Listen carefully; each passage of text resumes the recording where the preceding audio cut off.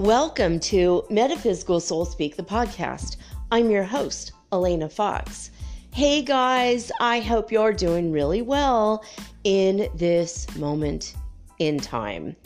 And that whenever and wherever you happen to be as you walk these ancient grounds, I hope that you are always and evermore aware of the constant newness of you. You're being preened and prepped and created new in each and every moment. Even Knowledge Raven spells meow lets you know that she agrees with me. She's been quite the Miss Little Chatterbox, so hopefully we will have some more input from the wise kitty. So yeah, I've been thinking about how the sun and the interplanetary energies, all the things that are coming our way, are constantly creating a newness in our DNA. The ascension energies, as they are called, are lifting us up to higher and evermore higher vistas, mentally, emotionally, physically, and spiritually. We are being created anew in every moment. Every hour is a new hour. Every minute is a new minute we've never experienced before. Every day is a new day. Every night is another opportunity. Every moment, every person you meet that you never met before, every new thought that you think, every new breath that you take. As we walk along these ancient grounds, we are evermore being made anew. And tonight I'm going to read you something from an ancient book, maybe not ancient, but maybe 100 years old. It's got to be more than 80, right? Something out of the copyright in order to make this legal, I guess. It's not going to be ancient, but this is what we do, right? You know, we talk about new age ideas, but they're really old age. The new age movement started over 125 years ago, the spiritualist movement, I suppose. So there's like not really anything new under the sun. I saw a hilarious meme. In fact, I found an article of 40 classic art memes, and I looked at these with my oldest kid yesterday, and we were on the same page on the internet, and we were doing a Zoom meeting. I'm like, okay, scroll down. We'll look at each of these together. So we did. We were going down these memes, and they were hilarious. Oh my God. There was like a picture that someone had painted hundreds and hundreds of years ago of Jesus being the baby in the manger. But in the background, there was a crucifixion, like a cross. And it says, on the meme, it says, spoiler alert. It was hilarious. I'm like, oh my God, these are hilarious. And some of the things there's a lot of memes about Jesus, about art, religious-based art. And we were laughing pretty hard about it. One, it was like Jesus at the Last Supper, and it said, is really nobody ever going to talk about the fact that Jesus was a man in his 30s and he still had 12 close friends? I'm like, yeah, actually, in and of itself, that, my friends, is indeed a miracle. Holding on to friendships 12 of them for that long. I mean, that was pretty hilarious. He definitely is a miracle man on many levels. That's one I had not yet considered. But one of the memes that made me laugh the hardest was when, it said people always complain about, people sharing pictures of their food that they made or food that they bought in restaurants, just food memes, like they hate this new trend of showing their food. And then it showed like 10 ancient pieces of art of people like taking or drawing or painting pictures of cheese, bread, wine, fruit from hundreds of years ago. And it's like, this is not a new trend. This is it's an old trend. It's just, it takes a few seconds to take a picture of your food versus, hours, dozens of hours perfecting that picture of food, a plate of fruit on a painting. It's actually hilarious. I was really thinking about it because that's how it is. We think we're in this new age movement. We think it's new, and it's really not.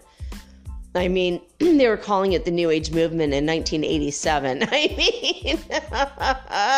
I mean, even from 1987, when the term became kind of, more popularized, it was like, yeah, I mean, come on.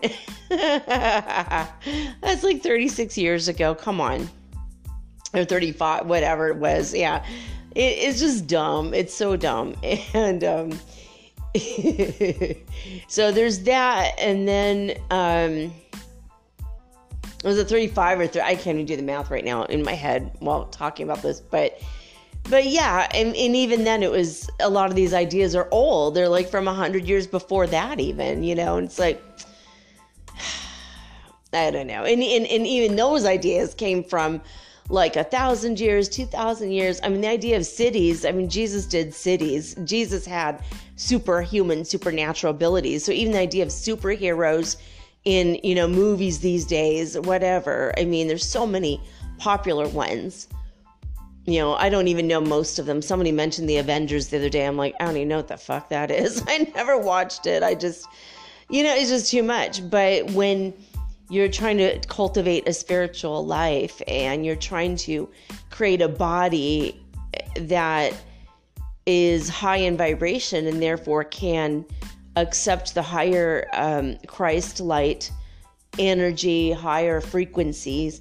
And when you start to embody and embrace the God within you, you actually become a little bit of a superhero yourself. It starts off with just knowing who's on the phone when it rings. You sense someone's coming up, the road to like, or street to your house, and you're just like, you just feel it, and someone's about to call, whatever it is, it starts off with like that, like kind of a sixth sense, or you feel like something's off about a situation or a person or event, and suddenly, oh, sure as shit, you called it, there it is. My friend told me that her mom went away for the week on a vacation. It was about a week and a half ago. And she said, yeah, my mom went away for a week and it's so peaceful over here. She's been so negative and rude and hurting my feelings left and right. And she doesn't even seem to have an awareness of it. And when she said this to me, as she's talking about her mom going, to Florida for a vacation, I'm like, oh shit, your mom's not coming back in a week. She says, she's like, I'm so excited. My mom's going to be gone for a whole week. I'm like, no, your mom's going to be gone to closer to 2 weeks. And she's like, no, she's only going for a week. She already bought her ticket and everything. I'm all, no, she's going to be delayed. Something's going to happen. She'll either decide to stay another week, or the universe is going to force her to stay away from you. and she's like, no, come on. I'm like, no, it's going to happen. I just saw it. I said 3 to 4 days late minimum. But probably not a full week, but she's going to be gone almost 2 weeks. Sure as shit. The weather got really bad and the planes were delayed for a couple days. And then she finally got in to Canada, but the city where she landed, suddenly there was a weird fog and they couldn't take off from there. And needless to say, she was 5 days late coming home. And she was, happy because she's getting comped free food, comped free hotel, whatever. And I'm like, I knew it. I told you. The universe was keeping her away from you extra to give you an extra break. And she just got there yesterday, and my friend's like, you know what? She wrote me like just about an hour ago. She's like, I didn't realize how frickin' negative my mom was until she was gone for all this time. And now she comes back and it's just like, ugh. I'm like, yeah, I'm sorry about that. I'm sorry Mom had to come back. That just sucks, man. But that's one of those things, when you start to have psychic visions, psychic impressions, you start having, that's one of the first cities that comes along. And when I say city, I want to spell it SIDDHI. For those of you who want to look it up, a city or cities, SIDDHIS. Yeah, it's like one of the coolest things. It really is. It's comforting for me, because I have that and telepathy and, all the ones I've had. I can project my consciousness now. This is one that came randomly to me about 6 years ago, maybe about 5.5 years ago, actually, where I could just project my consciousness into another human and know everything that they're going through. I don't do it often. I don't try to do it. When it first started happening, I had dropped acid and I was really high. I mean, it was an uncontrollable high. When you drop acid, there's nothing you could do but sit back, relax, and enjoy the freaking ride and hope you don't get arrested during the whole course of it. And I had this guy I met in a hostel had sold me some excellent acid he got from New York. I'm like, damn, it was good acid, man. And he's like, it's a little old. It's not as good as it was, like a week ago. I'm like, oh my God, I was like high for 12 hours. Holy shit. I was eating ice cream and it kept growing back. It must have taken me 3 hours to eat the tiniest bit of ice cream. It felt like 3 hours. It was probably only 20 minutes, but not even that. But crazy, crazy strong acid. But the first time it happened, I saw this little girl trying to hold back the tears. She was walking home from school, Catholic school. She was wearing a Catholic uniform. And I saw her and my heart went out to her and I asked God to bless her. And because I was super high on acid, my consciousness kind of went into her head for a moment. And, some mean girls had hurt her feelings, and I think it had something to do with the boy. I don't remember. It wasn't clear. I just kind of forgot it on purpose because I was like, God, I don't want to pry into someone else's life. But after that, when I was sober, not high at all, it was one of those things where for a while, I was able to just like if I look at anybody more than 30 seconds, whether I'm looking into their face or in the back of their head, didn't matter. All of a sudden, I know everything. I know what they ate that day. I know what the other clothes they were planning on wearing, like what didn't work out, like, what was on their mind, who was texting them. Not to the point where I could see the phone numbers and names, but just the gist of, like what are they going through emotionally and mentally, and, it was just trippy. And I still have the ability, but I control it now. I don't just randomly hop into people's bodies, but I couldn't look people in the face. I couldn't look into people's eyes for more than 5 or 10 seconds, which makes me look shifty and shady as hell, But I don't want to just automatically know everything about them, because I believe in privacy. So it's one of those awkward cities that I got, but it has helped me give me insight into how other people are thinking and feeling, especially when people pay me to do a reading for them, because I can hop myself into their body if they give me permission, and I could see all the shit that's going down, It's probably why I got so sick from this woman that I am no longer friends with, that I've been friends with for over 4 years, because I think I started to see shit from her perspective, and when I did that, she was able to get me, because she was a sorcerer. Normally people can't really do that. The average person doing a magic spell isn't gonna, really even touch me. But, like the witches that I discovered, 4 people working against me on purpose daily for a dozen years. It finally dawned on me that's what had been happening. When I got skin cancer, I found out God told me that was them. Like they tried to kill me. And I started really realizing that there were 5 men that I tried to date that I was interested in. And all 5 of those men died. Like really quickly, within just months of me having a conversation of, we should date, we should meet, we should get together, we should, and one of them, it was like a year and a half later but every time I tried to get together with him, like suddenly his best friend was killed in a car wreck, and he had to go to the funeral, and then he was going to spend a couple months back there. And, then we had plans again where everything's fine, and he had a weird panic freak out, and he started crying on the phone saying, I can't meet you, and I can't explain why, and I have a weird feeling, and I don't know. And he started crying and crying and crying.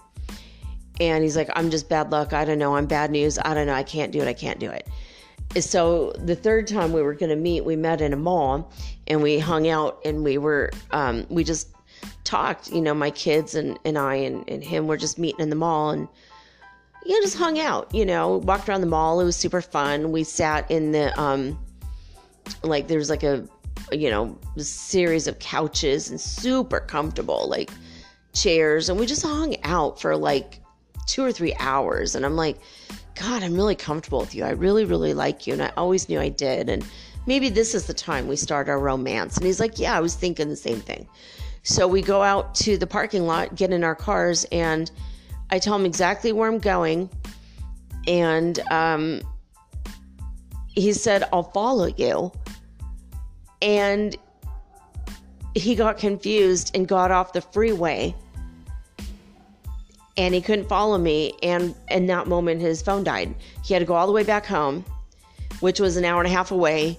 And he charged his phone so he could tell me. And he was going to charge it up for 10 or 20 minutes and then contact me. Well, then he fell asleep. Next thing I know, it's like, midnight or something insane, or 2 a.m. And he's like, he called me. He's like, I'm sorry to call you so late, but this is what happened. I fell asleep. I don't know what the hell happened. It was like these forces constantly working against us. And the next time I went down, we were going to meet, and he got into a car accident and almost died. He had amnesia. The only person he could remember was me. And he was calling my name out while he was unconscious. And so this is the kind of shit these bitches pulled on me and how they affected my life. Now they cannot. I've put stops to it. I work directly with God, and the courts of heaven, really work. And this is what I did. But so he almost died then, and his dad's like, who's this Elena you keep talking about? He's like, oh, Dad, I really like her so much. She's so special. She's one of the sweetest, most amazing women, and I really want to be with her. And then I don't know what happened after that. And he told me this. He's on the phone with me talking. We were talking all the time. And suddenly, randomly, it's like he forgot me, and we weren't as much in touch. And then I met another guy that I dated for like 6 months. And then when that was over, I tried to call Jason again. I'm like, Jason, where are you? Suddenly he's not talking to me. Suddenly he didn't even know I was dating anyone else. We weren't even an item yet. We had never even started the romance yet. We just knew we wanted to. And it's like one thing after another over 2 years' time. And finally I get a phone call from a different insurance. He was my insurance man. a different insurance agency, and they said, we're going to be taking over your policy. And Jason had told me the only time that happens is when the head of a current agency you're with dies. And I just got this sinking feeling they died of cancer. Even a woman that was interested in me, she died of cancer, and she was healthy when I had last seen her. So 5 men died, one in a car accident, one in, the one I just told you about, cancer. One had a brain aneurysm. He contacted me, and 4 days later, he was dead. To that level, to that extent. So I sent all this shit back on them a few days ago, 30 million times 30 million. I would not at all be surprised if I hear that one by one they die too. I would like to see them suffer more, than just dying, because that's the easy way out. But, and I don't mean to be so rude about it or mean, but, they literally killed, basically 6 people I was interested in. Because the woman I was interested in, we were kind of flirting all the time. Every time we saw each other, kind of flirting. And I kind of felt like, she kept saying, move down to San Diego, live near me, and maybe live with me. Hell, I got a big house. She's like, you could just move right on it. I mean, she really loved me. And it was like from the moment we met too. It was like, God, that might work out actually, because she's such a hip, cool person that I would actually see myself being in a couple with her. And anyway, but that's what these people had done to me. 5 or 6 people interested in me. And I was interested in them, and it was this mutual thing. One guy, what was the other one? Oh yeah, one guy had multiple personality disorder, and one of his personalities took drugs and killed him. Took a shot up too much heroin and killed him, and he was sober. His main personality was sober. It's fucking crazy. Crazy shit, man. So, and I did talk about this, I think, a little bit before, but I found out who did it. How come, is it just that I have shitty luck with men because I'm the angel of death? I mean, wait, what is this? Is it because I'm Archangel Azrael? I don't know. But it turned out it was these people doing this shit to me for 12 fucking years after my ex-husband died, and it's his family. And so I found out all this shit. I'm like, oh man, this is... And to the point where they would like cackle and laugh about, wouldn't it be funny if this happened to her body or that happened to her body. And one of those things did result in my having cancer. And luckily, I am whom God helps. My boyfriend at the time just happened to know the cure for cancer. And he told it to me, and I took this cure. And in 21 days, I was cancer-free, alhamdulillah. Thank you, God. He wasn't the best boyfriend in the world, but boy, he was one of my best friends.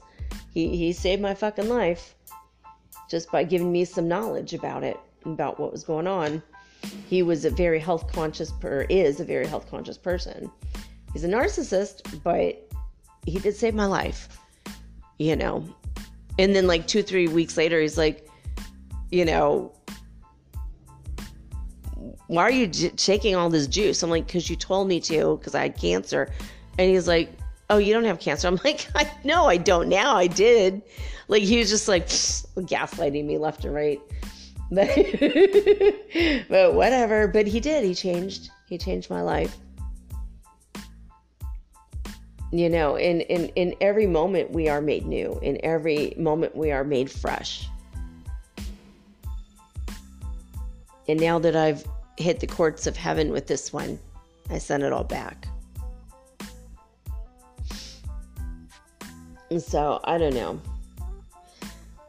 I have come across stories of people that have sudden onslaught of a horrible disease, and I find out that's the same kind of shit. So I have done this for a couple of people anonymously, and if they get better, there's one particular person that I did this for, and if she gets better, I just did this today for her.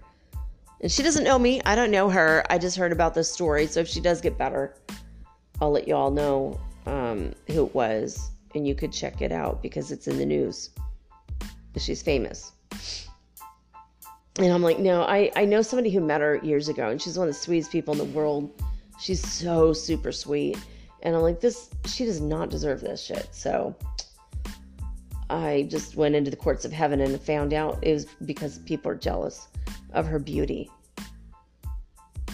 You know, but I don't know. It's all really dumb. So I'm, you know, kicking asses and taking names, man. Or not in that order, the opposite order, taking names and kicking ass. I had a friend from Europe that I said that to one day. He said, you know, in the morning we lived in a hostel, or we're staying in a hostel, and I walked into the breakfast room, which is this massive bar with like 30-foot high ceilings and these massive windows, and one of the most beautiful places I've ever seen in my life. And I lived there with my kids for 6 months. I couldn't help it. They didn't have any rules against staying more than 3 weeks like most hostels do. And they loved having us there. We just became part of the fixtures, you know, like they loved us and we loved them, and they were like our family, all the staff and the owner. He was this really eccentric dude. He said I opened up a hostel because I lived in this mansion alone, and I just made it a hostel because I don't want to be lonely anymore. He says I love it. He's like, I could just come here and walk around and find interesting people to talk to, and every day there's somebody new that's super interesting with great travel stories in my house. And that's what it is. It's like a mansion from 150 something years ago. It was a beautiful place. It was lovely to live there, actually. And but I was talking to my friend from Europe, and he was a volunteer working there in the hostel. So he had been there for months as well, and he and I became good friends. And I walked in the breakfast thing and, you know, and I went to grab my coffee and my juice and my bread with butter, you know, and it was all free. It was all included for the $5 a night. It was excellent price to stay there. So $15 a night for my kids and I to stay there and meet new and unusual people from all over the world. Like every day we met new people. It was super fun.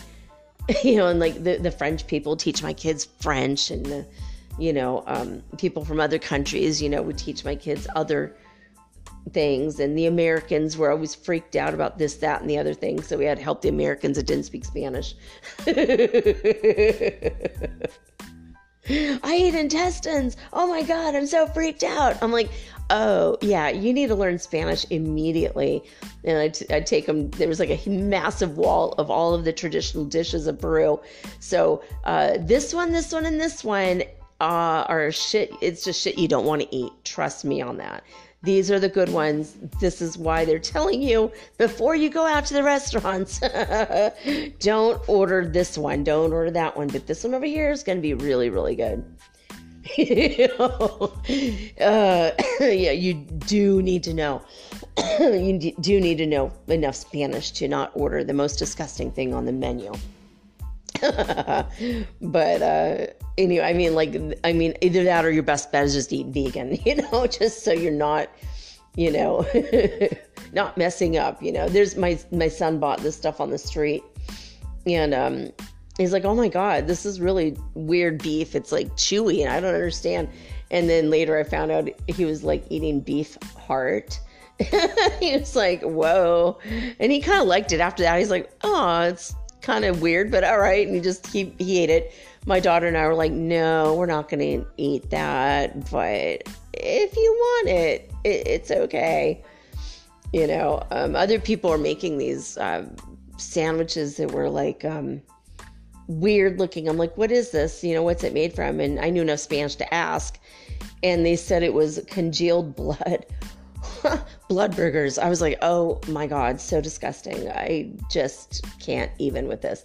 But most of Peruvian food is actually excellent food. But those were the more disgusting things. I was just like, no. They do at least use every part of the animal, and that's just part of the philosophy there, which I appreciate. I just don't enjoy the idea of eating that food, having been raised in a much different culture. But anyway, I don't know where I was going with that, but a weird sidetracked little thing there. But yeah, I was thinking about how every day we're made new, and we're made new by the ascension symptoms. We're made new by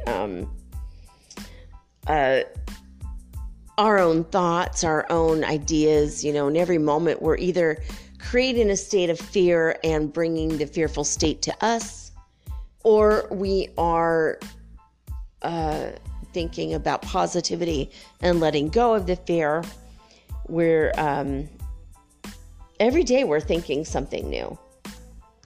Whether it's good or bad, that's what we draw to us, right? And a friend of mine was just telling me how there's been a lot of bombings in Quito. Well, I don't go anywhere near that city. I did not know, and that's here in Ecuador, and so I'm kind of upset. He's going to tell me a little bit more tonight, but I guess he was there, and the police attacked him and held him hostage for a while and got $3,000 out of him. He was like, the actual police. I'm like, well, it could have been, mafia or cartel dressed as police. So I don't know. It's like really creepy as hell. And he's like, just be careful. He's worried about me moving to Manta. It's a much more dangerous city compared to where I live now. I'm like, yeah, I know, but there's like a mall, and I could live in a gated community, and we could start a business there, possibly, my friend and I. And Brad Pitt and Angelina Jolie, actually, I don't know if they have property there, but they do have a yacht there, and there's a lot of actors and, Ecuadorian actors that live there. There are some really nice places to the city. So I don't know if I'm going to end up there or not, but that's at least where I'm planning on moving. And if it's horrible, then I could just go to Loja or Vilcabamba, which is where all the expats go. It's the valley of longevity. We all want to live longer, It's one reason why people move to Ecuador in the first place, is that living longer factor. But I was thinking about it, and I love this guy so much. He's a dear friend of mine. But one thing that I noticed is when I went out with him like 3 years ago, I think, we went out to dinner, and we went to see my other friend's show, and it was kind of a date. I don't know if he thought of it as a date, but we just got together and we met, and we are just like getting along super, super well. And I think it was like back when I was doing the first season of Metaphysical Soul Speak, the podcast. So I told my channel Pleiadians for the show that it's a new thing for me, and he said that he had been contacted by the Pleiadians Ashtar Command a lot himself, and I thought that was very interesting. And so we had a lot to talk about.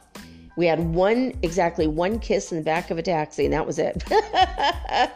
And so then I got out of the taxi, and that was the end of that. And a week later, he moved out of the city to another city. And I'm like, what the hell, man?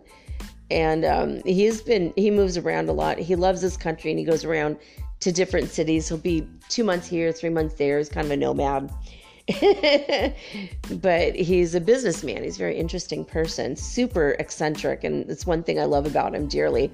But when we were on that date, at the end of the date, when we're walking to find a taxi, I noticed that he was like nervous. He's always fearful, looking over his shoulder. He had been jumped before in Quito. He's been jumped there a couple times, this last time by cops or people dressed as cops.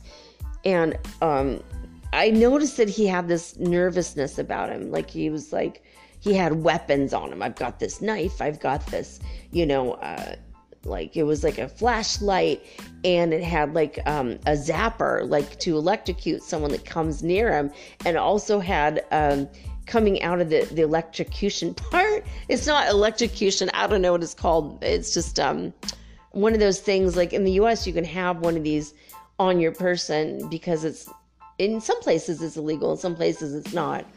Where a taser, that's it. I'm like, a phaser? No, this isn't Star Trek. A taser. And but it's kind of like it's a flashlight, but also has a taser mode on it. My son bought one for me, and then I think he brought it with him to Oakland, which is probably a good idea, moving to a rough neighborhood like that, just in case. And now he's in San Francisco and in another rough neighborhood. But both my kids live in rough neighborhoods, and they were raised partially in Detroit and in San Francisco in an extremely rough neighborhood because it's all I could afford. And even though I love San Francisco and I love Detroit actually, but it's a bit of a rough neighborhood. You got to keep your wits about you and never be outside at night and just, always look over your shoulder, etc. But my friend, he's not a very big person, and he can, he's kind of thin, and he's quite a bit taller than me, but he's kind of lanky, and I feel for him because I feel like, he's like nervous about being attacked. And I guess once you're attacked, always you have PTSD over it. So I'm not going to blame him for it. But I feel like when you have that negative, fear-based fear energy, you'll pull that in to you to have that experience again. And he's been attacked a few times, but he's always out and about in the city. He's not a flashy person. He's just a sweet, humble, amazing. He's Muslim. He's just an amazing human being. I love him dearly. But I was thinking about that. You get what you attract, and you got to be careful what you attract. And he's like, don't go to Monta. I'm so scared for you, baby girl. Like, don't.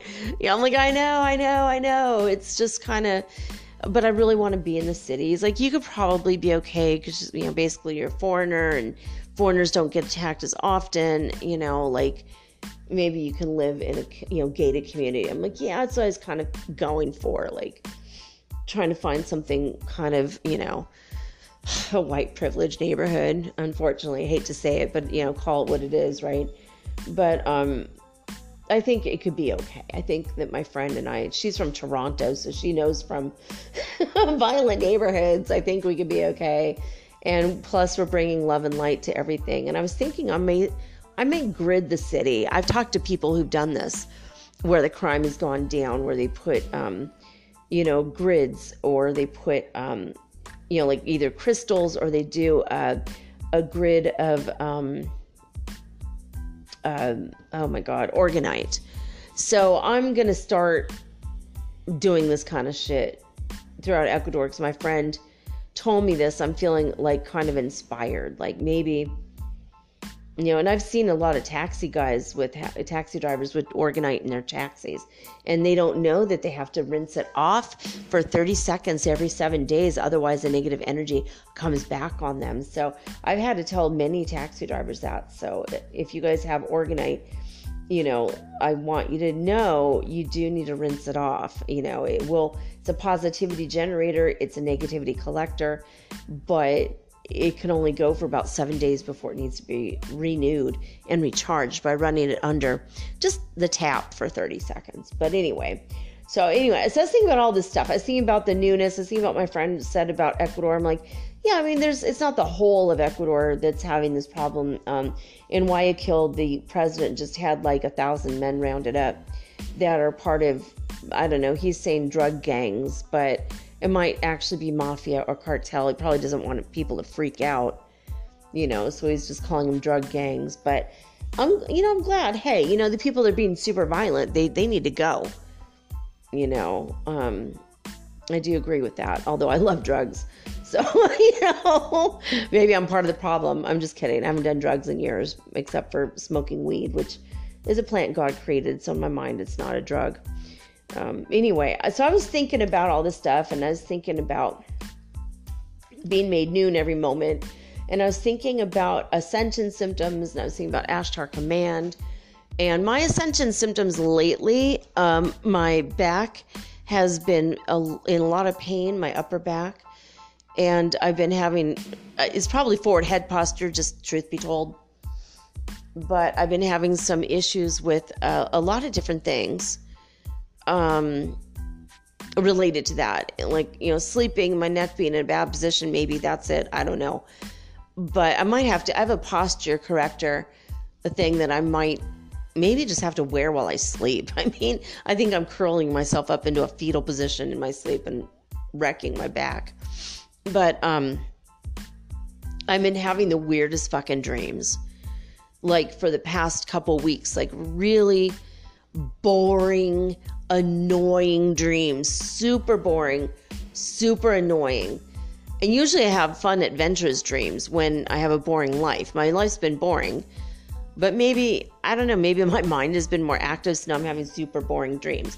But like, I'll wake up and it's just like, I know where that was headed. I know where the storyline of my dream was headed, but holy shit, it's so boring. Like, I am tired and my body wants to rest, but my mind is like, fuck, we can't take these boring dreams anymore. Really shitty dreams. It's like, what happened to my fun, cool, weird, bizarro, eccentric dreams? Maybe I need to start smoking weed again. Maybe that's it. Because I'm like, what the hell is happening, or what's not happening? But when I had a boring-ish dream over the weekend, this is what was happening. I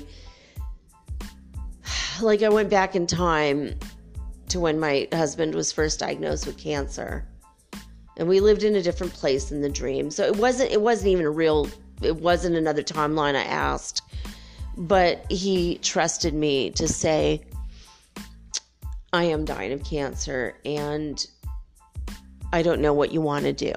If you want to divorce me and take the kids away, I'm okay with that. And I said, no, baby, I'm here with you every step of the way. And he said, I don't want to be selfish, but I was hoping you would say that. And I said, of course. And so I was there for every round of chemo and every radiation, everything he had done. I was there for all of it, watching him lose the rest of his hair, the whole 9 yards. And our love deepened and our relationship grew. And by the time he was on his deathbed for real, the kids and I were all a part of all of it. And we felt united as a family, united on the family front. He was leaving the house to us, knowing that this was going to happen, wanted to protect and provide for us, wanting to love us, wanting everything to be perfect, even though it wasn't. And I woke up crying so hard, like, God, you know what? I wished it had gone that way. I wish he had been fucking honest with me. Instead of pushing me away to be a brave man facing cancer on his own and making me feel like this whole relationship was a lie and he never loved me. And my daughter and I talked about this. I'm like, I'm so pissed about this still. I feel like he did not love me. I feel like I'm a fucking idiot. I'm an idiot for being with this guy, marrying this guy, breeding with this guy, bringing you into the world where you feel uncertain about your father and the relationship. Like, I feel like this guy screwed me up in ways beyond just relationship. Like, I trusted him with my life. And because of him, we became homeless. Like, I trusted him with everything. And in his final days, I thought he was an asshole that had been trying to kill me. That's what he made it sound like and seem like. And he did try to kill my son. He put my son in the hospital and blamed it on me to steal my kids away from me. Like, he was such an asshole at the end. And I don't know if that was his plan or if there's a brain cancer. I still don't even know. And my daughter and I were talking, and she said, I don't know what happened to him in the last 2 years of his life, but he definitely loved you. Definitely. And I'm like, well, it's good to hear, but I really just don't believe it anymore. I feel like my whole life has been a fucking lie. The one true love of my life, and it's probably a lie. Because who would do that to somebody that they loved? Not trust me and honor me and respect me enough to give me the truth. Because all I'm all about my whole life is the truth. And let me decide, rather than putting on a brave face and being a dick and making your own children hate you and making me hate you. Like, why would someone do that? It makes no fucking sense. He's trying to be a man, but to me, that's a coward. And I told him on his deathbed, days before he died, that we're done. We're through. And I know that we're already divorced and all that shit, and I know you're dying. So this is what I'm telling you now. You and I, our souls, no longer connected. You don't ever have to do anything with me again. We had so many past lives together. He was my main soulmate. I'm like, I'm done. Fuck you and the horse you rode in on. I told him that on his deathbed. I really did. I'm just like, yeah. Most people are like, oh, he's a dying man. And then after he dies, oh, he was such a saint. No, fuck him. He threatened my life. He threatened my kids. He became a real right asshole at the end. And really still mad about it sometimes.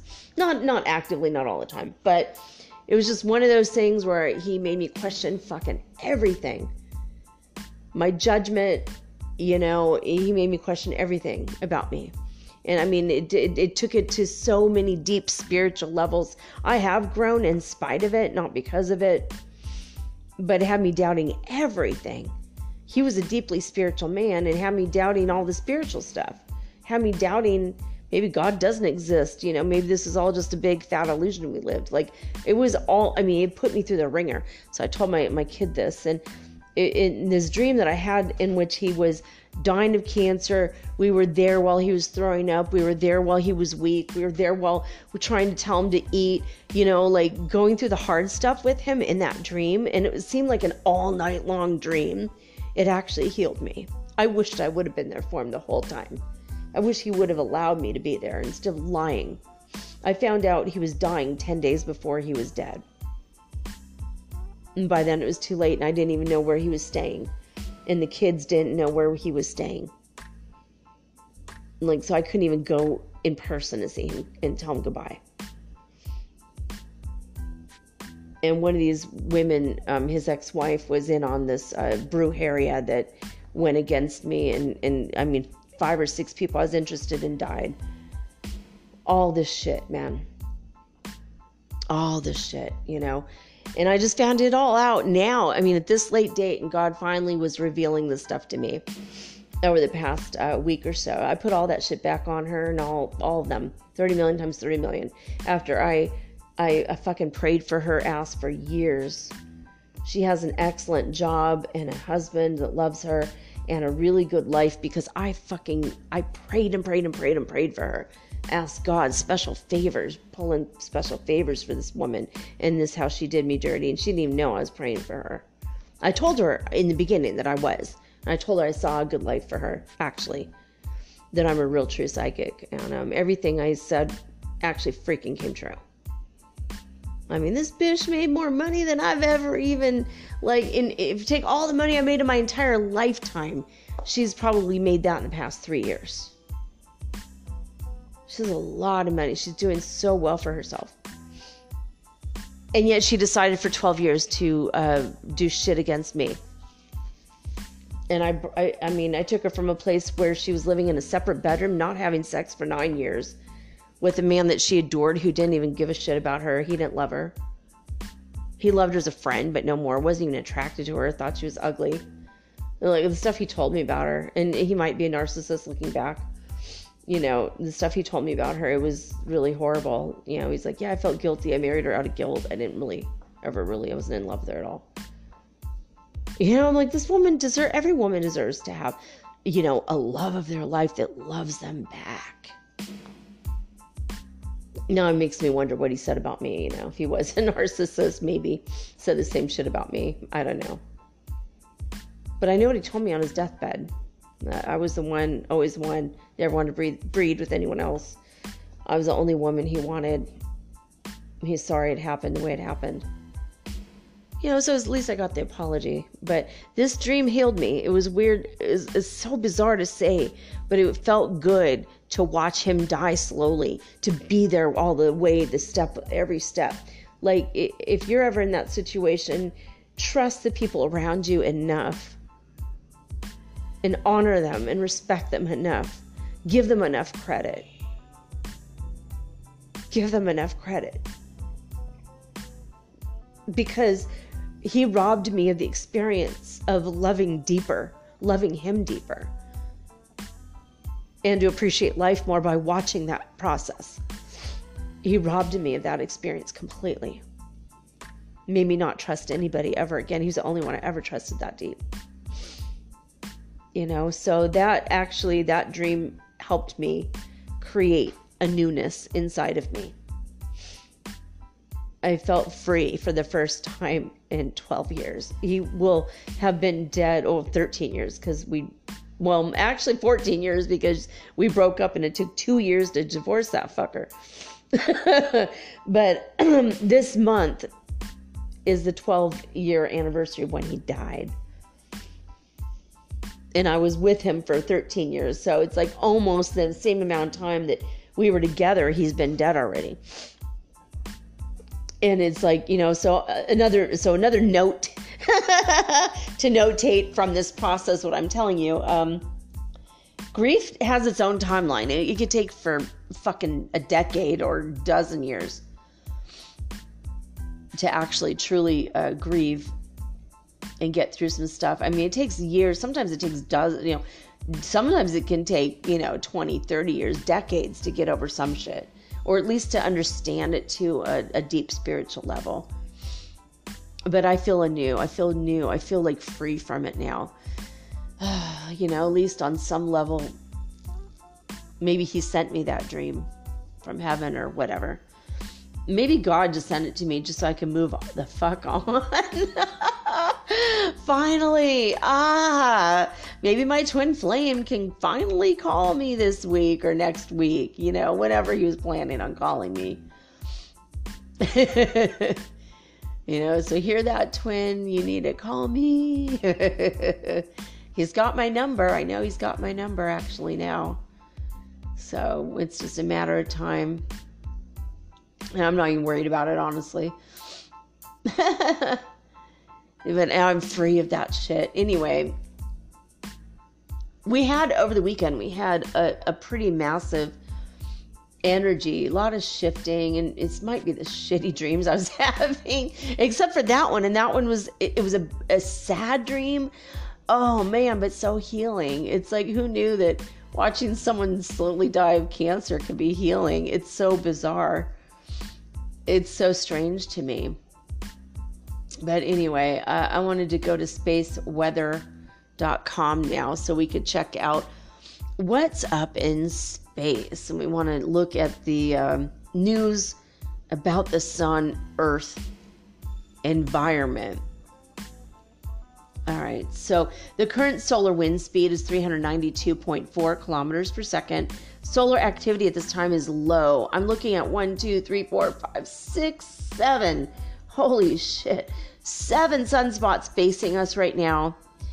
But they're all stable with their magnetic fields. They pose no immediate threat for strong explosions at all. There's only a 5% chance of M-class flares and no more than a 1% chance of X flares. Today. Not a whole lot going on right now. Now, 21 years ago, there was a severe geomagnetic storm. So, in 2001, wow, my daughter was 1 year old back then. Now she's a grown adult.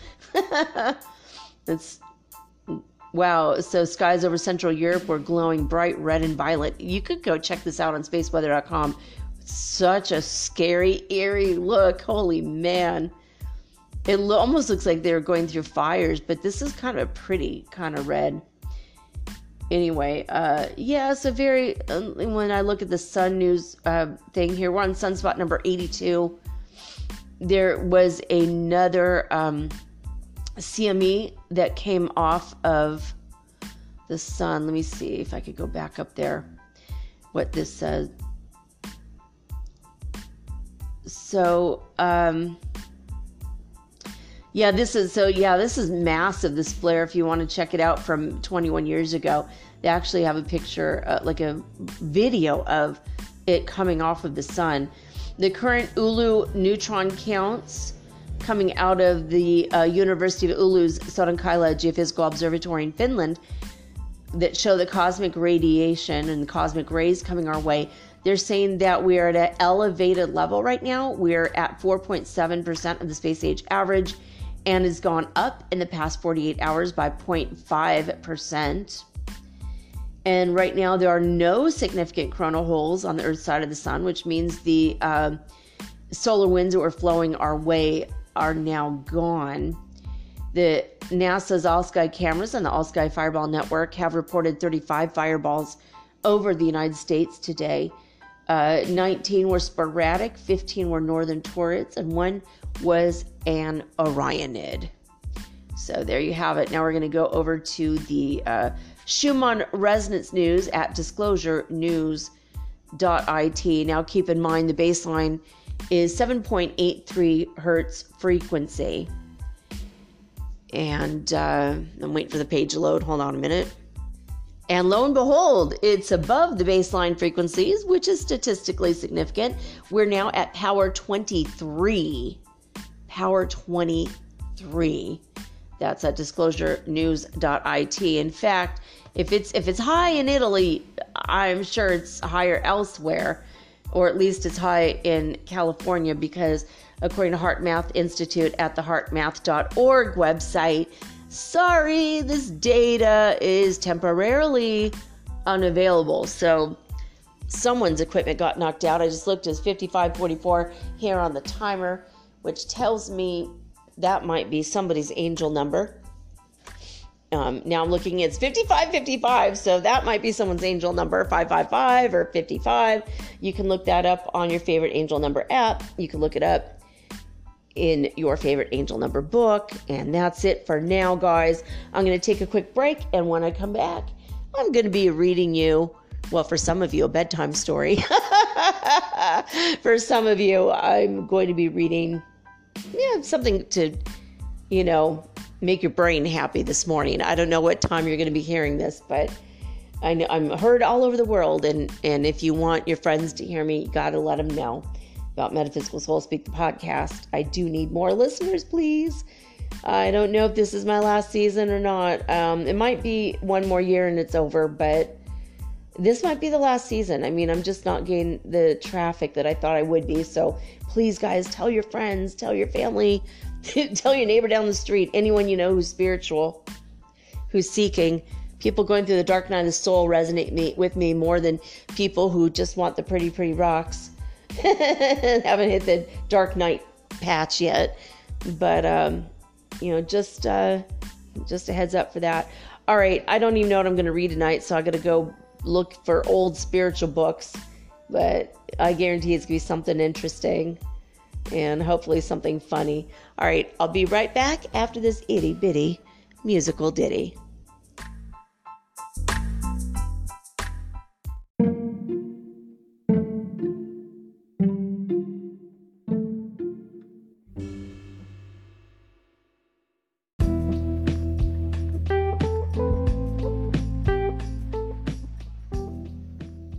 Florence Scovel Shinn was a metaphysician. She taught metaphysics. She was also an artist. She illustrated popular children's books and literature in magazines as well. She was married to an artist by the name of Everett Shinn, who was an impressionist artist. And I guess he also did murals and stuff. But after 14 years of marriage, he requested a divorce in 1912. So she could not find a publisher for this book, The Game of Life and How to Play It. So she went ahead and published it herself. So, yes, she was a boss babe 97 years ago. Good for her. So she just talks about success principles and all the things that you need to remember and consider when you're manifesting pretty much anything in your life. So her positivity and her profound ability to get to the heart of the matter and bring it all back down to the studs, basically, where it all goes back to God is my provider. That's what we need to know. God is love. That's what we need to emulate.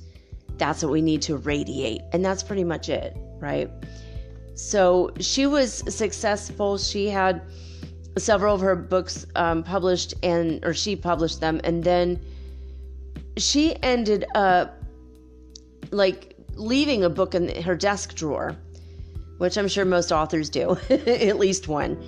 And after she died, somebody found it and published it posthumously, which I thought was interesting. But she has left an incredible legacy for women and men and generations to come.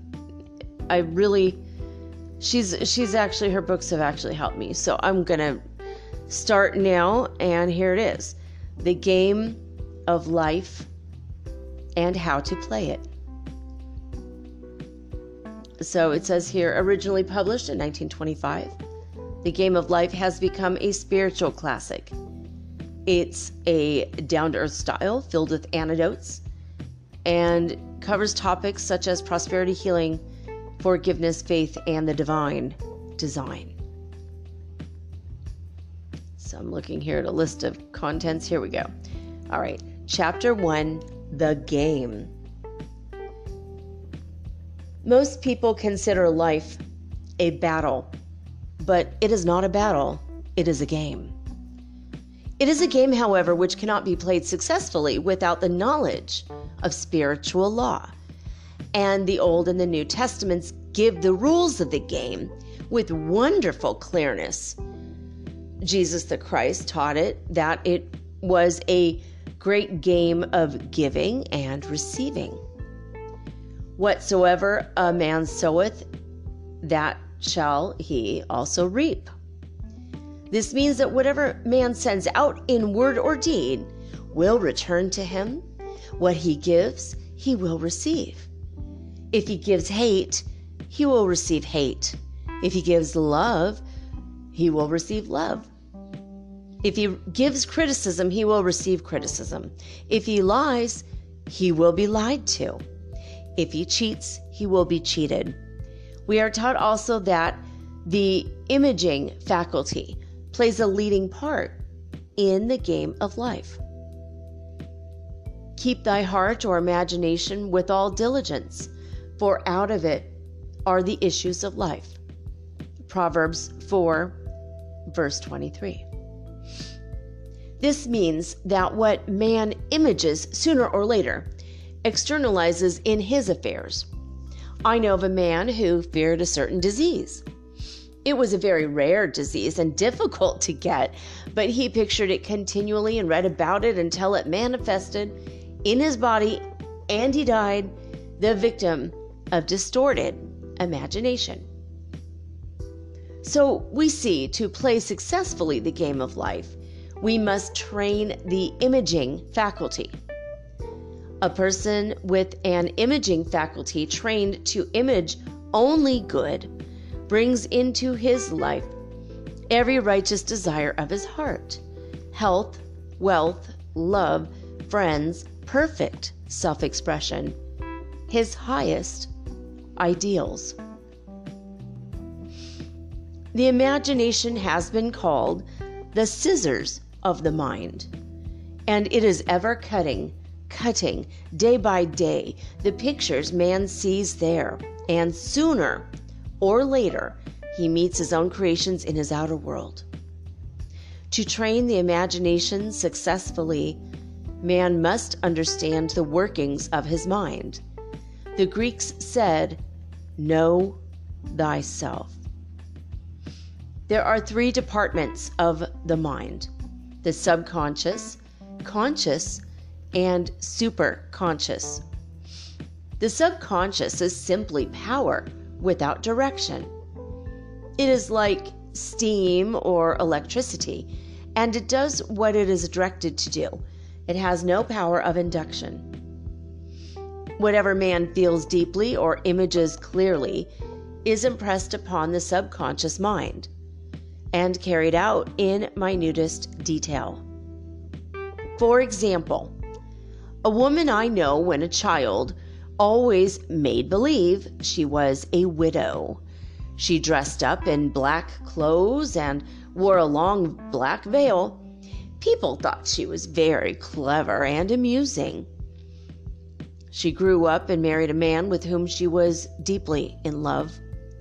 In a short time, he died, and she wore black and a sweeping veil for many years. The picture of herself as a widow was impressed upon the subconscious mind, and in due time worked itself out, regardless of the havoc created. The conscious mind has been called mortal or carnal mind. It is the human mind and sees life as it appears to be. It sees death, disaster, sickness, poverty, and limitation of every kind, and it impresses the subconscious. The superconscious mind is the God mind within each man and is the realm of perfect ideas. In it, it is the perfect pattern spoken of by Plato, the divine design, for there is a divine design for each person. There is a place that you are to fill and no one else can fill. Something you are to do which no one else can do. There is a perfect picture of this in the superconscious mind. It usually flashes across the conscious as an unattainable ideal, something too good to be true. In reality, it is man's true destiny or destination flashed to him from the infinite intelligence which is within himself. Many people, however, are in ignorance of their true destinies and are striving for things and situations which do not belong to them and would only bring failure and dissatisfaction if attained. For example, a woman came to me and asked me to speak the word that she would marry a certain man with whom she was very much in love. She called him A.B. I replied that this would be a violation of spiritual law, but that I would speak the word for the right man, the divine selection, the man who belonged to her by divine right. I added, if A.B. is the right man, you cannot lose him. And if he isn't, you will receive his equivalent. She saw A.B. frequently, but no headway was made in their friendship. One evening she called and said, "Do you know, for the last week, A.B. hasn't seemed so wonderful to me." I replied, "Maybe he is not the divine selection. Another man may be the right one." Soon after that, she met another man who fell in love with her at once and who said she was his ideal. In fact, he said all the things that she had always wished A.B. would say to her. She remarked, "It was quite uncanny." She soon returned his love and lost all interest in A.B. This shows the law of substitution. A right idea was substituted for a wrong one. Therefore, there was no loss or sacrifice involved.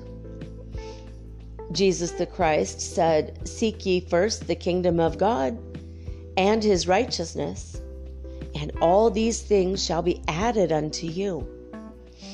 And he said, the kingdom was within man. The kingdom is the realm of right ideas or the divine pattern. Jesus the Christ taught that man's words played a leading part in the game of life. By your words ye are justified, and by your words ye are condemned. Many people have brought disaster into their lives through idle words. For example, a woman once asked me why her life was now one of poverty of limitation. Formerly, she had a home, was surrounded by beautiful things, and often tired of the management of her home, and had repeatedly said, "I'm sick and tired of things. I wished I lived in a trunk." And she added, "Today I am living in that trunk." She had spoken herself into a trunk. The subconscious mind has no sense of humor, and people often joke themselves into unhappy experiences. For example, a woman who had a great deal of money joked continually about getting ready for the poorhouse. In a few years, she was almost destitute, having impressed the subconscious mind with a picture of lack and limitation. Fortunately, the law works both ways, and a situation of lack may be changed to one of plenty. For example, a woman came to me one hot summer's day for a treatment for prosperity. She was worn out, dejected, and discouraged. She said she possessed just $8 in the world. I said, good, we'll bless the $8 and multiply them as Jesus the Christ multiplied the loaves and fishes. For he taught that every man has the power to bless and to multiply, to heal and to prosper. She said, what shall I do next? I replied, follow intuition. Have you a hunch to do anything or to go anywhere? Intuition means in tuition, or to be taught from within. It is man's unerring guide, and I will deal more fully with its laws in a following chapter. The woman replied, I don't know. I seem to have a hunch to go home. I've just enough money for car fare. Her home was in a distant city and was one of lack and limitation. And the reasoning mind or intellect would have said, stay in New York, get work, make some money. I replied, then go home. Never violate a hunch. I spoke the following words for her. Infinite Spirit, open the way for great abundance for blank. She is an irresistible magnet for all that belongs to her by divine right. I told her to repeat it continually also. She left for home immediately. In calling on a woman one day, she linked up with an old friend of her family. Through this friend, she received thousands of dollars in a most miraculous way. She has said to me often, tell people about the woman who came to you with $8 and a hunch. There's always plenty on man's pathway, but it can only be brought into manifestation through desire, faith, or the spoken word. Jesus the Christ brought out clearly that man must make the first move. Ask and it shall be given you. Seek and ye shall find. Knock and it shall be opened unto you. Matthew 7, verse 7. In the scriptures we read, concerning the works of my hands, command ye me. Infinite intelligence, God, is ever ready to carry out man's smallest or greatest demands. Every desire, uttered or unexpressed, is a demand. We are often startled by having a wish suddenly fulfilled. For example, one Easter, having seen many beautiful rose trees in the florist's windows, I wished I would receive one, and for an instant saw it mentally being carried in the door. Easter came, and with it a beautiful rose tree. I thanked my friend the following day and told her it was just what I had wanted. She replied, I didn't send you a rose tree. I sent you lilies. The man had mixed the order and sent me a rose tree simply because I had started the law in action, and I had to have a rose tree.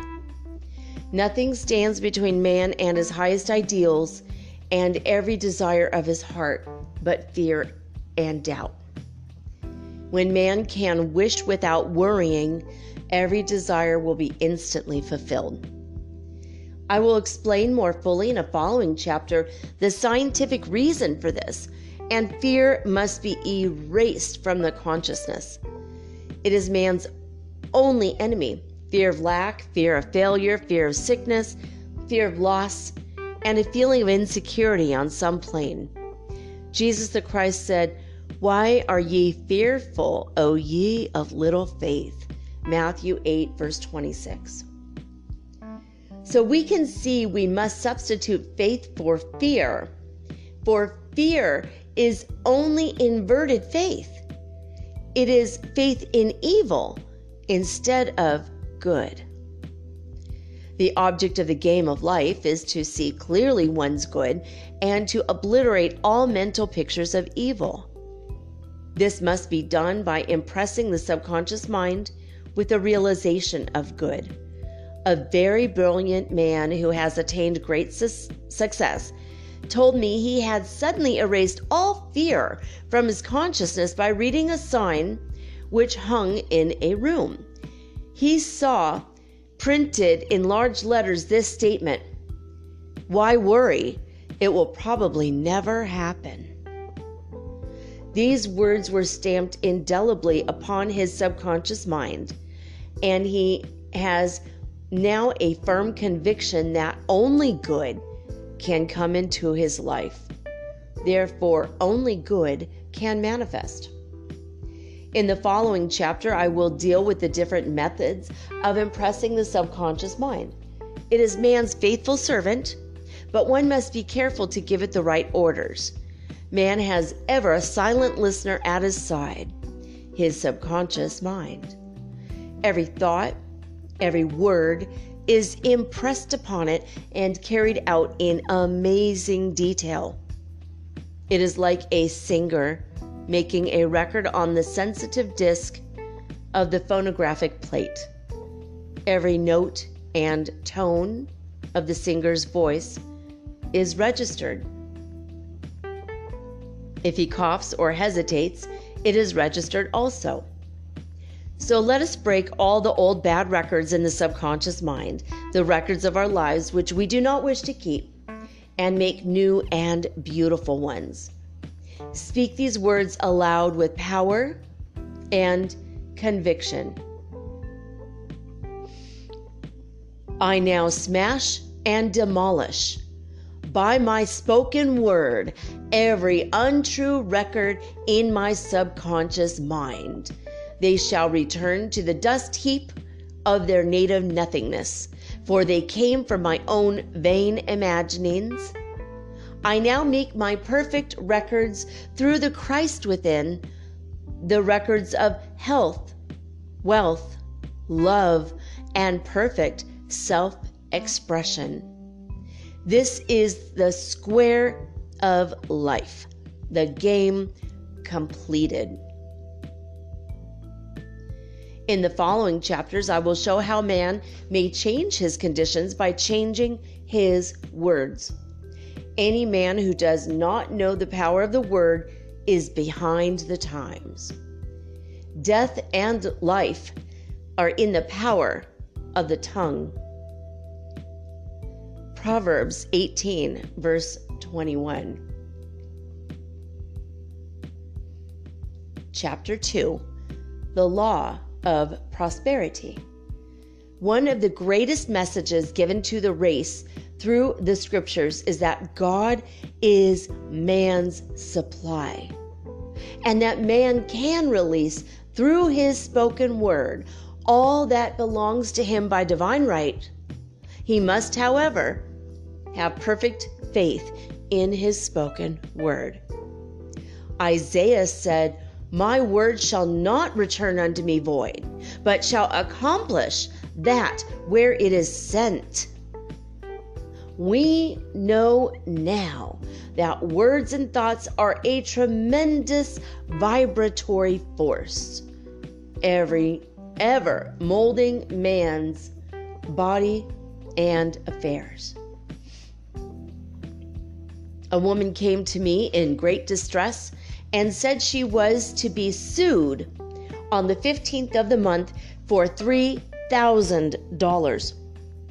She knew no way of getting the money and was in despair. I told her God was her supply and that there is a supply for every demand. So I spoke the word.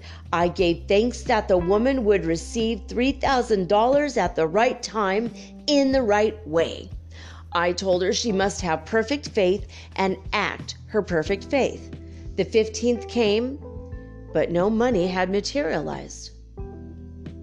She called me on the phone and asked what she was to do. I replied, "It is Saturday, so they won't sue you today. Your part is to act rich, thereby showing perfect faith that you will receive it by Monday." She asked me to lunch with her to keep up her courage. When I joined her at a restaurant, I said, "This is no time to economize. Order an expensive luncheon. Act as if you have already received the $3,000. All things whatsoever ye ask in prayer, believing ye shall receive."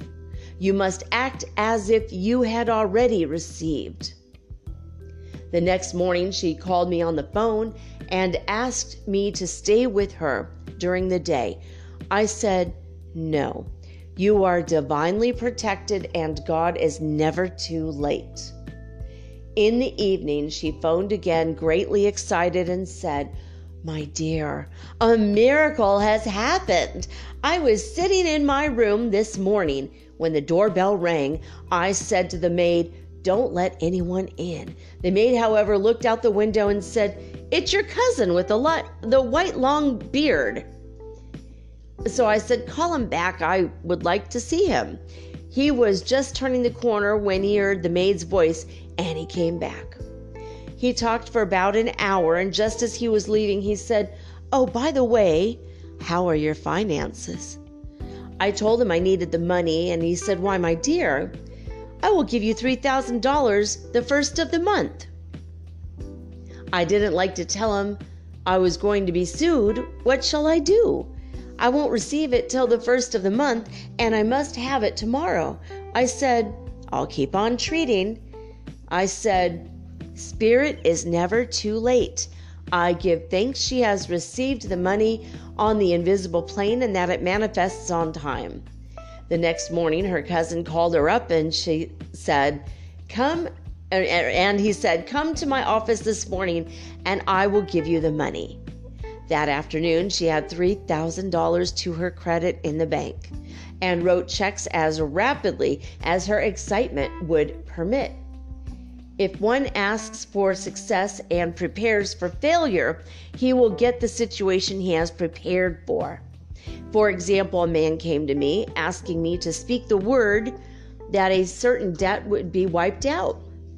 I found he had spent his time planning what he would say to the man when he did not pay his bill, thereby neutralizing my words. He should have seen himself paying the debt. We have a wonderful illustration of this in the Bible relating to the 3 kings who were in the desert without water for their men and horses. They consulted the prophet Elisha, who gave them this astonishing message. 'Thus saith the Lord, Ye shall not see wind, neither shall ye see rain, yet make this valley full of ditches.' Man must prepare for the thing he has asked for when there isn't the slightest sign of it in sight. For example, a woman found it necessary to look for an apartment during the year when there was a great shortage of apartments in New York. It was considered almost an impossibility, and her friends were sorry for her and said, 'Isn't it too bad you'll have to store your furniture and live in a hotel?' She replied, 'You needn't feel sorry for me. I'm a Superman and I'll get an apartment.' She spoke the words. infinite spirit opened the way for the right apartment. She knew there was a supply for every demand and that she was unconditioned, working on the spiritual plane, and that one with God is a majority. She had contemplated buying new blankets when the tempter, the adverse thought or reasoning mind, suggested, "Don't buy the blankets. Perhaps after all, you won't get an apartment and you will have no use for them." She promptly replied to herself, "I'll dig my ditches by buying the blankets." So she prepared for the apartment, acted as though she already had it. She found one in a miraculous way, and it was given to her, although there were over 200 other applicants. The blankets showed active faith. It is needless to say that the ditches dug by the three kings in the desert were filled to overflowing. Read 2 Kings. Getting into the spiritual swing of things is no easy matter for the average person. The adverse thoughts of doubt and fear surge from the subconscious. They are the army of the aliens which must be put to flight. This explains why it is so often darkest before the dawn. A big demonstration is usually preceded by tormenting thoughts. Having made a statement of high spiritual truth, one challenges the old beliefs in the subconscious, and error is exposed to be put out. This is the time when one must make his affirmations of truth repeatedly and rejoice and give thanks that he already has received. Before ye call, I shall answer. This means that every good and perfect gift is already man's, awaiting his recognition. Man can only receive what he sees himself receiving. The children of Israel were told that they could have all the land they could see. This is true of every man. He has only the land within his own mental vision. Every great work, every big accomplishment has been brought into manifestation through holding to the vision.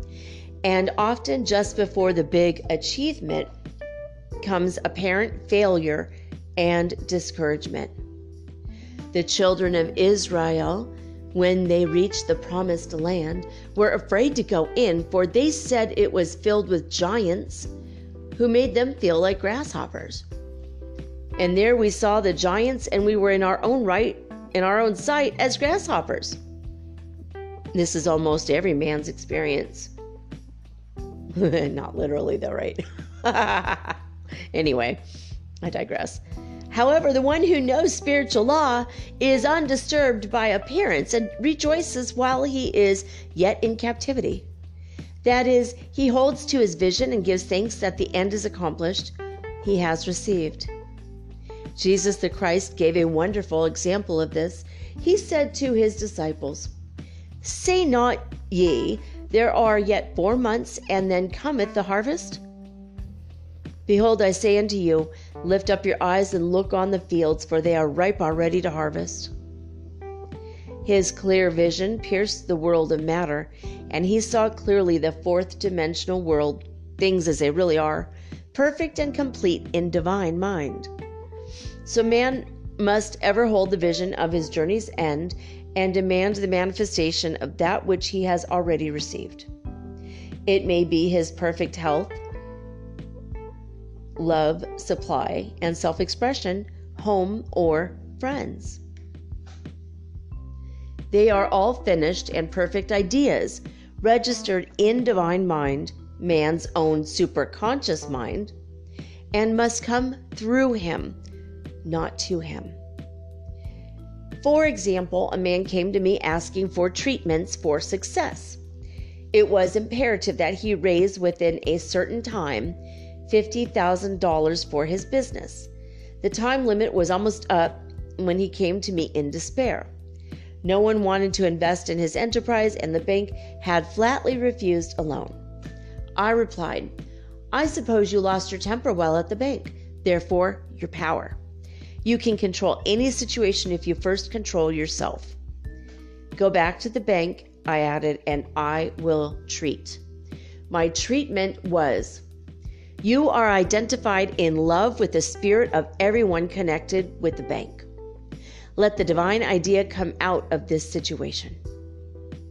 He replied, Woman, you are talking about an impossibility. Tomorrow is Saturday. The bank closes at 12, and my train won't get me there till 10. And the time limit is up tomorrow, and anyway, they won't do it. It's too late. I replied, God doesn't need any time and is never too late. With him, all things are possible. I added, I don't know anything about business, but I know all about God. He replied, It all sounds fine when I sit here listening to you, but when I go out there, it's terrible. He lived in a distant city, and I did not hear from him for a week. Then came a letter. It read, You were right. I raised the money and will never again doubt the truth of all that you told me. I saw him a few weeks later, and I said, What happened? You evidently had plenty of time after all. He replied, My train was late, and I got there just 15 minutes to 12. I walked into the bank quietly and said, I have come for the loan, and they gave it to me without question. Oh, whoa. It was the last 15 minutes of the time allotted to him, and Infinite Spirit was not too late. In this instance, the man could never have demonstrated alone. He needed someone to help him hold to the vision. This is what one man can do for another. Jesus the Christ knew the truth of this when he said, If two of you shall agree on earth as touching anything that they shall ask, it shall be done for them of my Father which is in heaven. One gets too close to his own affairs and he becomes doubtful and fearful. The friend or healer sees clearly the success, health, or prosperity and never wavers because he is not close to the situation. It is much easier to demonstrate for someone else than for oneself. So a person should not hesitate to ask for help if he feels himself wavering. A keen observer of life once said, No man can fail if some one person sees him successful. Such is the power of the vision, and many a great man owed his success to a wife, sister, or a friend who believed in him and held without wavering to the perfect pattern. Chapter 3, The Power of the Word. A person knowing the power of the word becomes very careful of his conversation. He has only to watch the reaction of his words to know that they do not return void. Through his spoken word, man is continually making laws for himself. I knew a man who said, I always miss a car. It invariably pulls out just as I arrive. His daughter said, I always catch a car. It's sure to come just as I get there. This occurred for years. Each had made a separate law for himself, one of failure, one of success. This is the psychology of superstitions. The horseshoe or rabbit's foot contains no power, but man's spoken word and belief that it will bring good luck creates expectancy in the subconscious mind and attracts a lucky situation. I find, however, this will not work when man has advanced spiritually and knows a higher law. One cannot turn back and must put away graven images. For example, 2 men in my class had had great success in business for several months, when suddenly everything went to smash. We tried to analyze the situation, and I found instead of making their affirmations and looking to God for success and prosperity, they each had bought a lucky monkey. Oh my God. Oh my God, I can't even with this. Lucky monkey.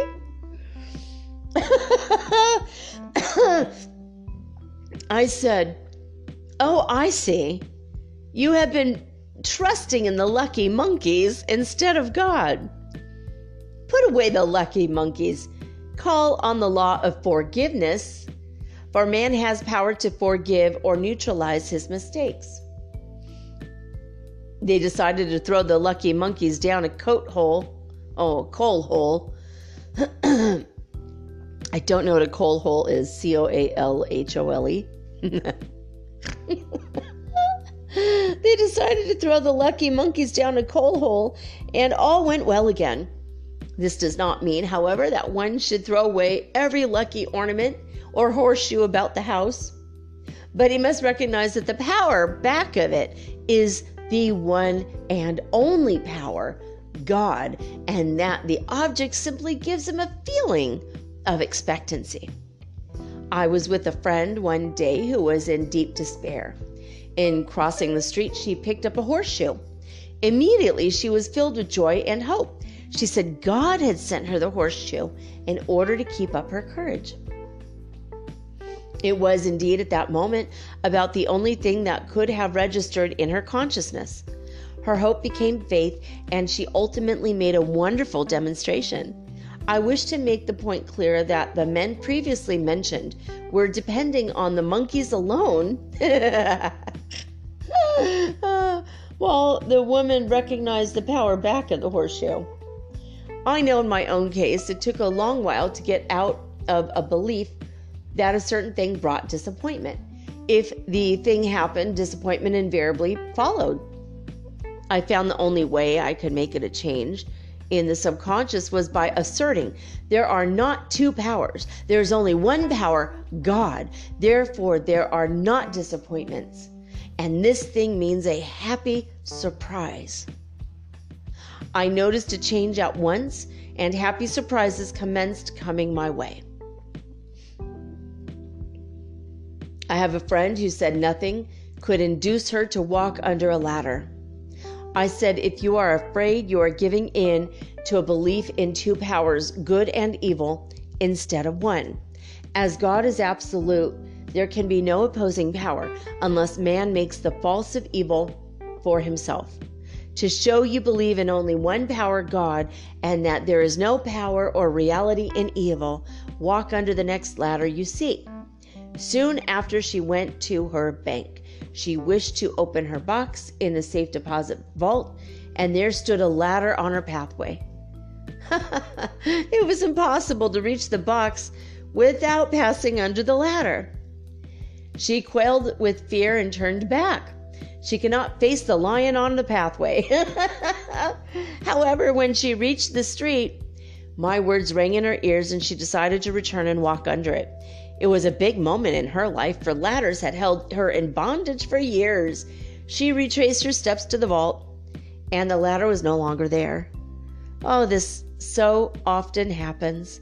If one is willing to do a thing he is afraid to do, he does not have to. It is the law of non-resistance, which is so little understood. Someone has said that courage contains genius and magic. Face a situation fearlessly, and there is no situation to face. It falls away of its own weight. The explanation is that fear attracted the ladder on the woman's pathway. Fearlessness removed it. Thus, the invisible forces are ever working for man. All right. Love you guys, invisible forces. I always say that every day. I tell them, I love you, invisible forces working for God. You guys rock. The invisible forces are ever working for man, who is always pulling the strings himself, though he does not know it. Owing to the vibratory power of words, whatever man voices, he begins to attract. People who continually speak of disease invariably attract it. After man knows the truth, he cannot be too careful of his words. For example, I have a friend who often says on the phone, "Do come to see me and have an old-fashioned chat." This old-fashioned chat means an hour of about 500 to 1,000 destructive words. The principal topics being loss, lack, failure, and sickness. I reply, no, I thank you. I've had enough old-fashioned chats in my life. They are too expensive. But I will be glad to have a new-fashioned chat and talk about what we want, not what we don't want. There is an old saying that man only dares use his words for 3 purposes: heal, bless, or prosper. What man says of others will be said of him. What he wishes for another, he is wishing for himself. Curses, like chickens, come home to roost. Boy, I want to see that on some artwork. That's a t-shirt right there, guys. Curses like chickens come home to roost. Nice. If a man wishes someone bad luck, he is sure to attract bad luck himself. If he wishes to aid someone to success, he is wishing and aiding himself to success. The body may be renewed and transformed through the spoken word and clear vision, and disease be completely wiped out of the consciousness. The metaphysician knows that all disease has a mental correspondence, and in order to heal the body, one must first heal the soul. The soul is the subconscious mind, and it must be saved from the wrong thinking. In the 23rd Psalm, we read, "He restoreth my soul." This means that the subconscious mind or soul must be restored with the right ideas, and the mystical marriage is the marriage of the soul and the spirit, or the subconscious and the superconscious mind. They must be one. When the subconscious is flooded with the perfect ideas of the superconscious, God and man are one. I and the Father are one. That is, He is one with the realm of perfect ideas. He is the man made in God's likeness and image or imagination, and is given power and dominion over all created things, his mind, body, and affairs. It is safe to say that all sickness and unhappiness come from the violation of the law of love. A new commandment I give unto you, love one another, and in the game of life, love or goodwill takes every trick. For example, a woman I know had for years an appearance of a terrible skin disease. The doctors told her it was incurable, and she was in despair. She was on the stage, and she feared she would soon have to give up her profession, and she had no other means of support. She, however, procured a good engagement, and on the opening night made a great hit. She received flattering notices from the critics and was joyful and elated. The next day she received a notice of dismissal. A man in the cast had been jealous of her success and had caused her to be sent away. She felt hatred and resentment taking complete possession of her, and she cried out, "Oh God, don't let me hate that man." And that night she worked for hours in the silence. She said, "I soon came into a very deep silence. I seemed to be at peace with myself, with the man, and with the whole world. I continued this for 2 following nights, and on the 3rd day, I found I was healed completely of the skin disease." In asking for love or goodwill, she had fulfilled the law. For love is the fulfilling of the law, and the disease which came from subconscious resentment was wiped out. Continual criticism produces rheumatism, as critical, inharmonious thoughts cause unnatural deposits in the blood which settle in the joints. False growths are caused by jealousy, hatred, unforgiveness, fear, etc. Every disease is caused by a mind not at ease. I said once in my class, there is no use asking anyone what's the matter with you. We might just as well say, who's the matter with you? Unforgiveness is the most prolific cause of disease. It will harden arteries or liver and affect the eyesight. In its train are endless ills. I called on a woman one day who said she was ill from having eaten a poisoned oyster. I replied, "Oh no, the oyster was harmless. You poisoned the oyster. What's the matter with you?" And she answered, "Oh, about 19 people."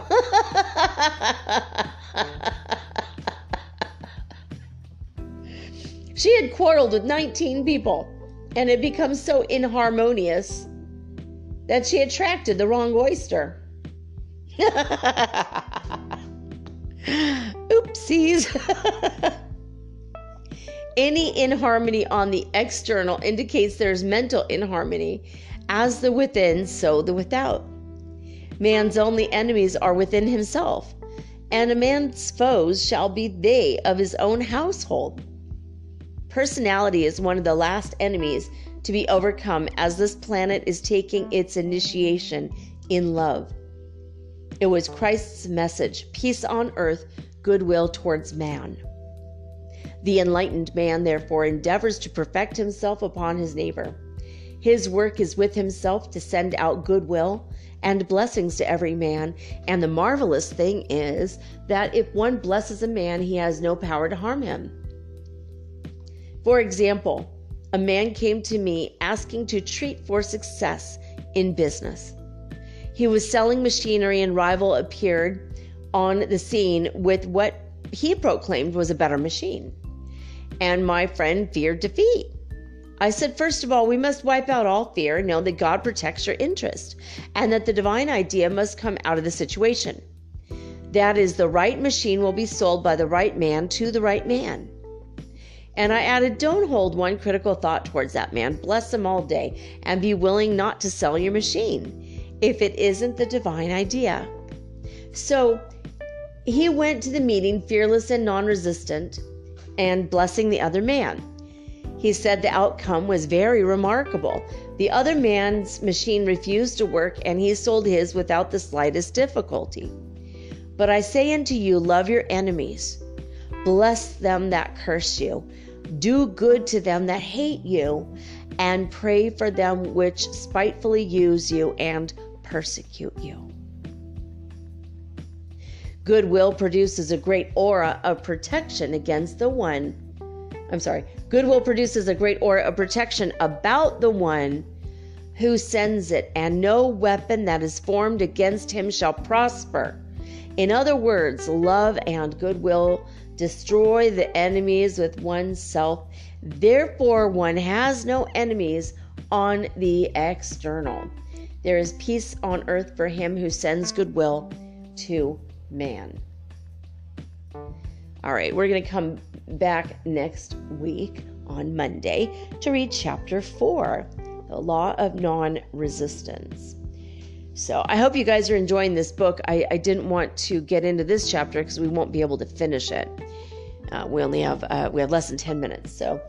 So I wanted to make it clear that when I sent the karma back to these people, 30 million times 30 million, I was done with it. I still love these people. I unconditionally love everyone on earth, but in an impersonal way. I don't like them. I don't have to like them. I don't hate them either, by the way. I mean, I love them, right? But liking and loving are two different things. And I was having this conversation a few days ago with somebody who just started listening to the show recently. And I was trying to get across to him, like, look, people that have harmed you, that are really like toxic and negative and not good, bad for you, you don't have to like them. You don't have to know them, befriend them, have them in your house, or have them around you because they're toxic. However, you do need to send back all of their negativity back to them. The curses, like chickens, come home to roost.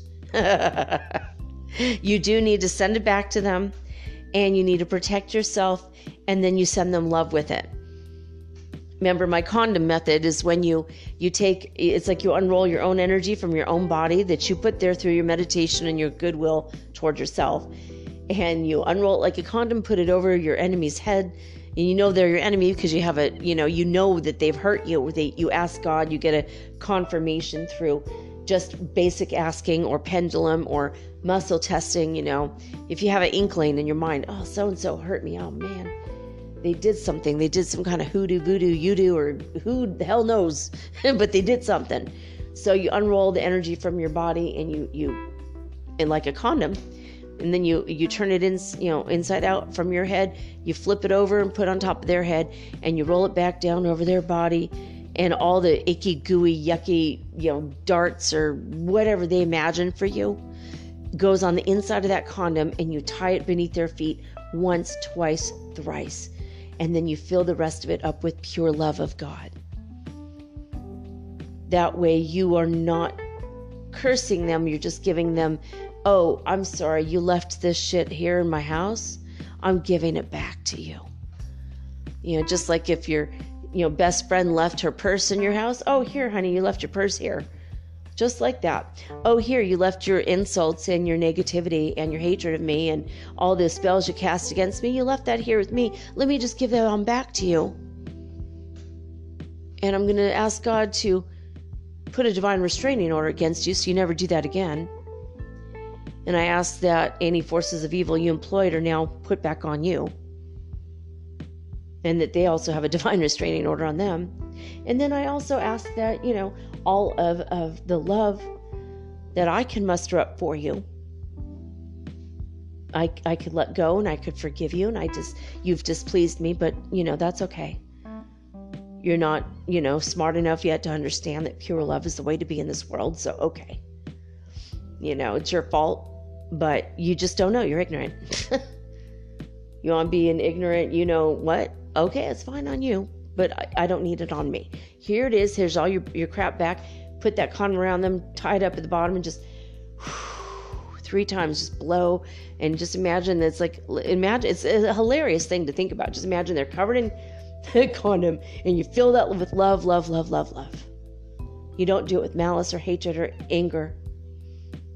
You might be angry at first if you find out someone is doing something against you, and then you just, all right, I forgive them. They're stupid.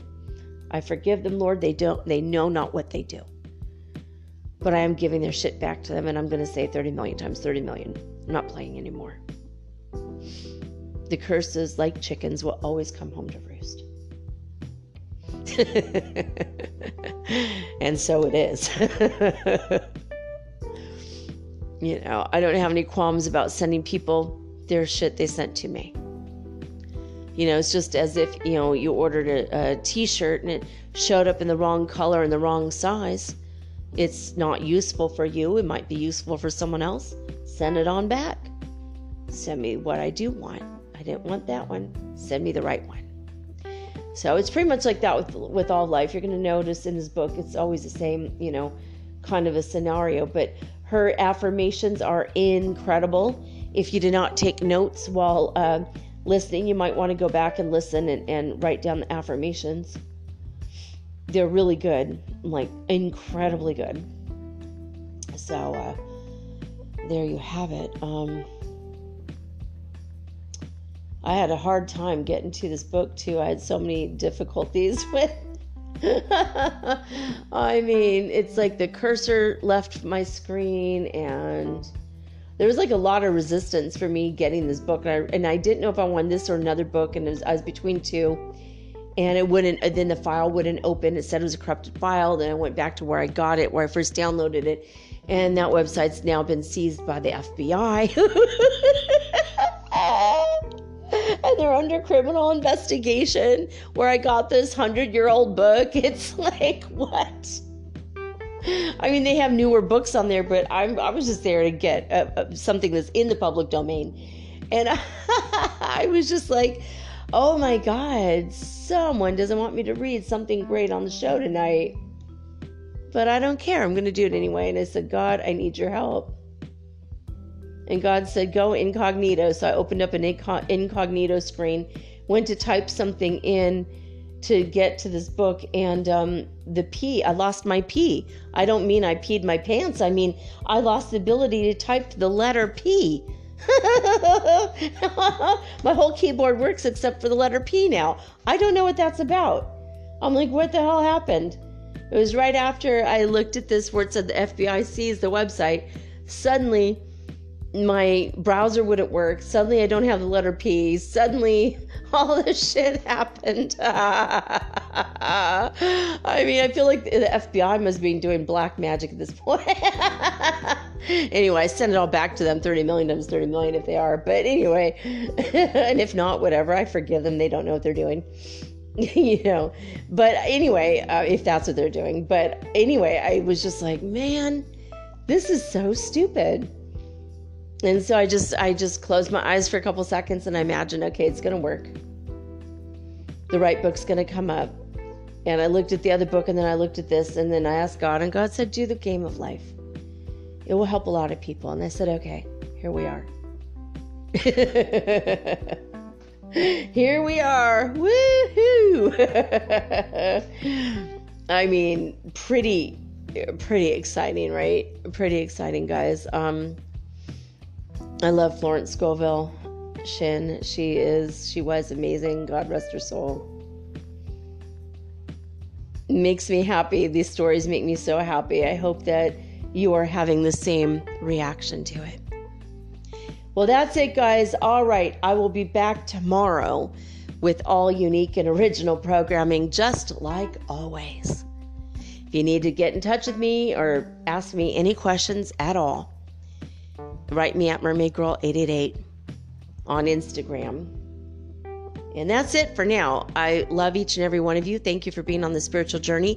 Thank you for sharing Metaphysical Soul Speak, the podcast, with all your friends and anyone you run into at the grocery store or the bank or anywhere that talk about spiritual things. Just say, hey, check out Metaphysical Soul Speak, the podcast. You might get something out of it after all. All right, that's it, guys. I'm signing off with peace and joy and the high vibes of the holy fifth dimension. Until next time, guys, peace.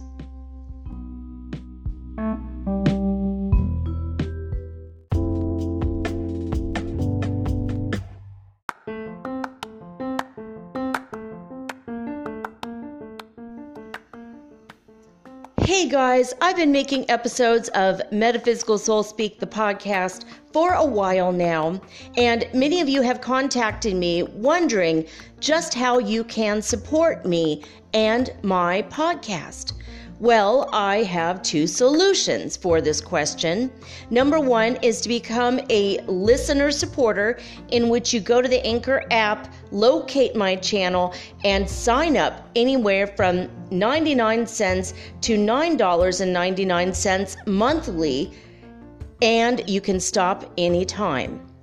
Or number two is to make a one-time donation of any amount via Zelle, bank to bank, or through PayPal using my email, mermaidgirl888@gmail.com, also located in the show description. Now, with this option, you aren't obligated monthly in any way, and you're also not limited. Thank you all so much in advance for your support.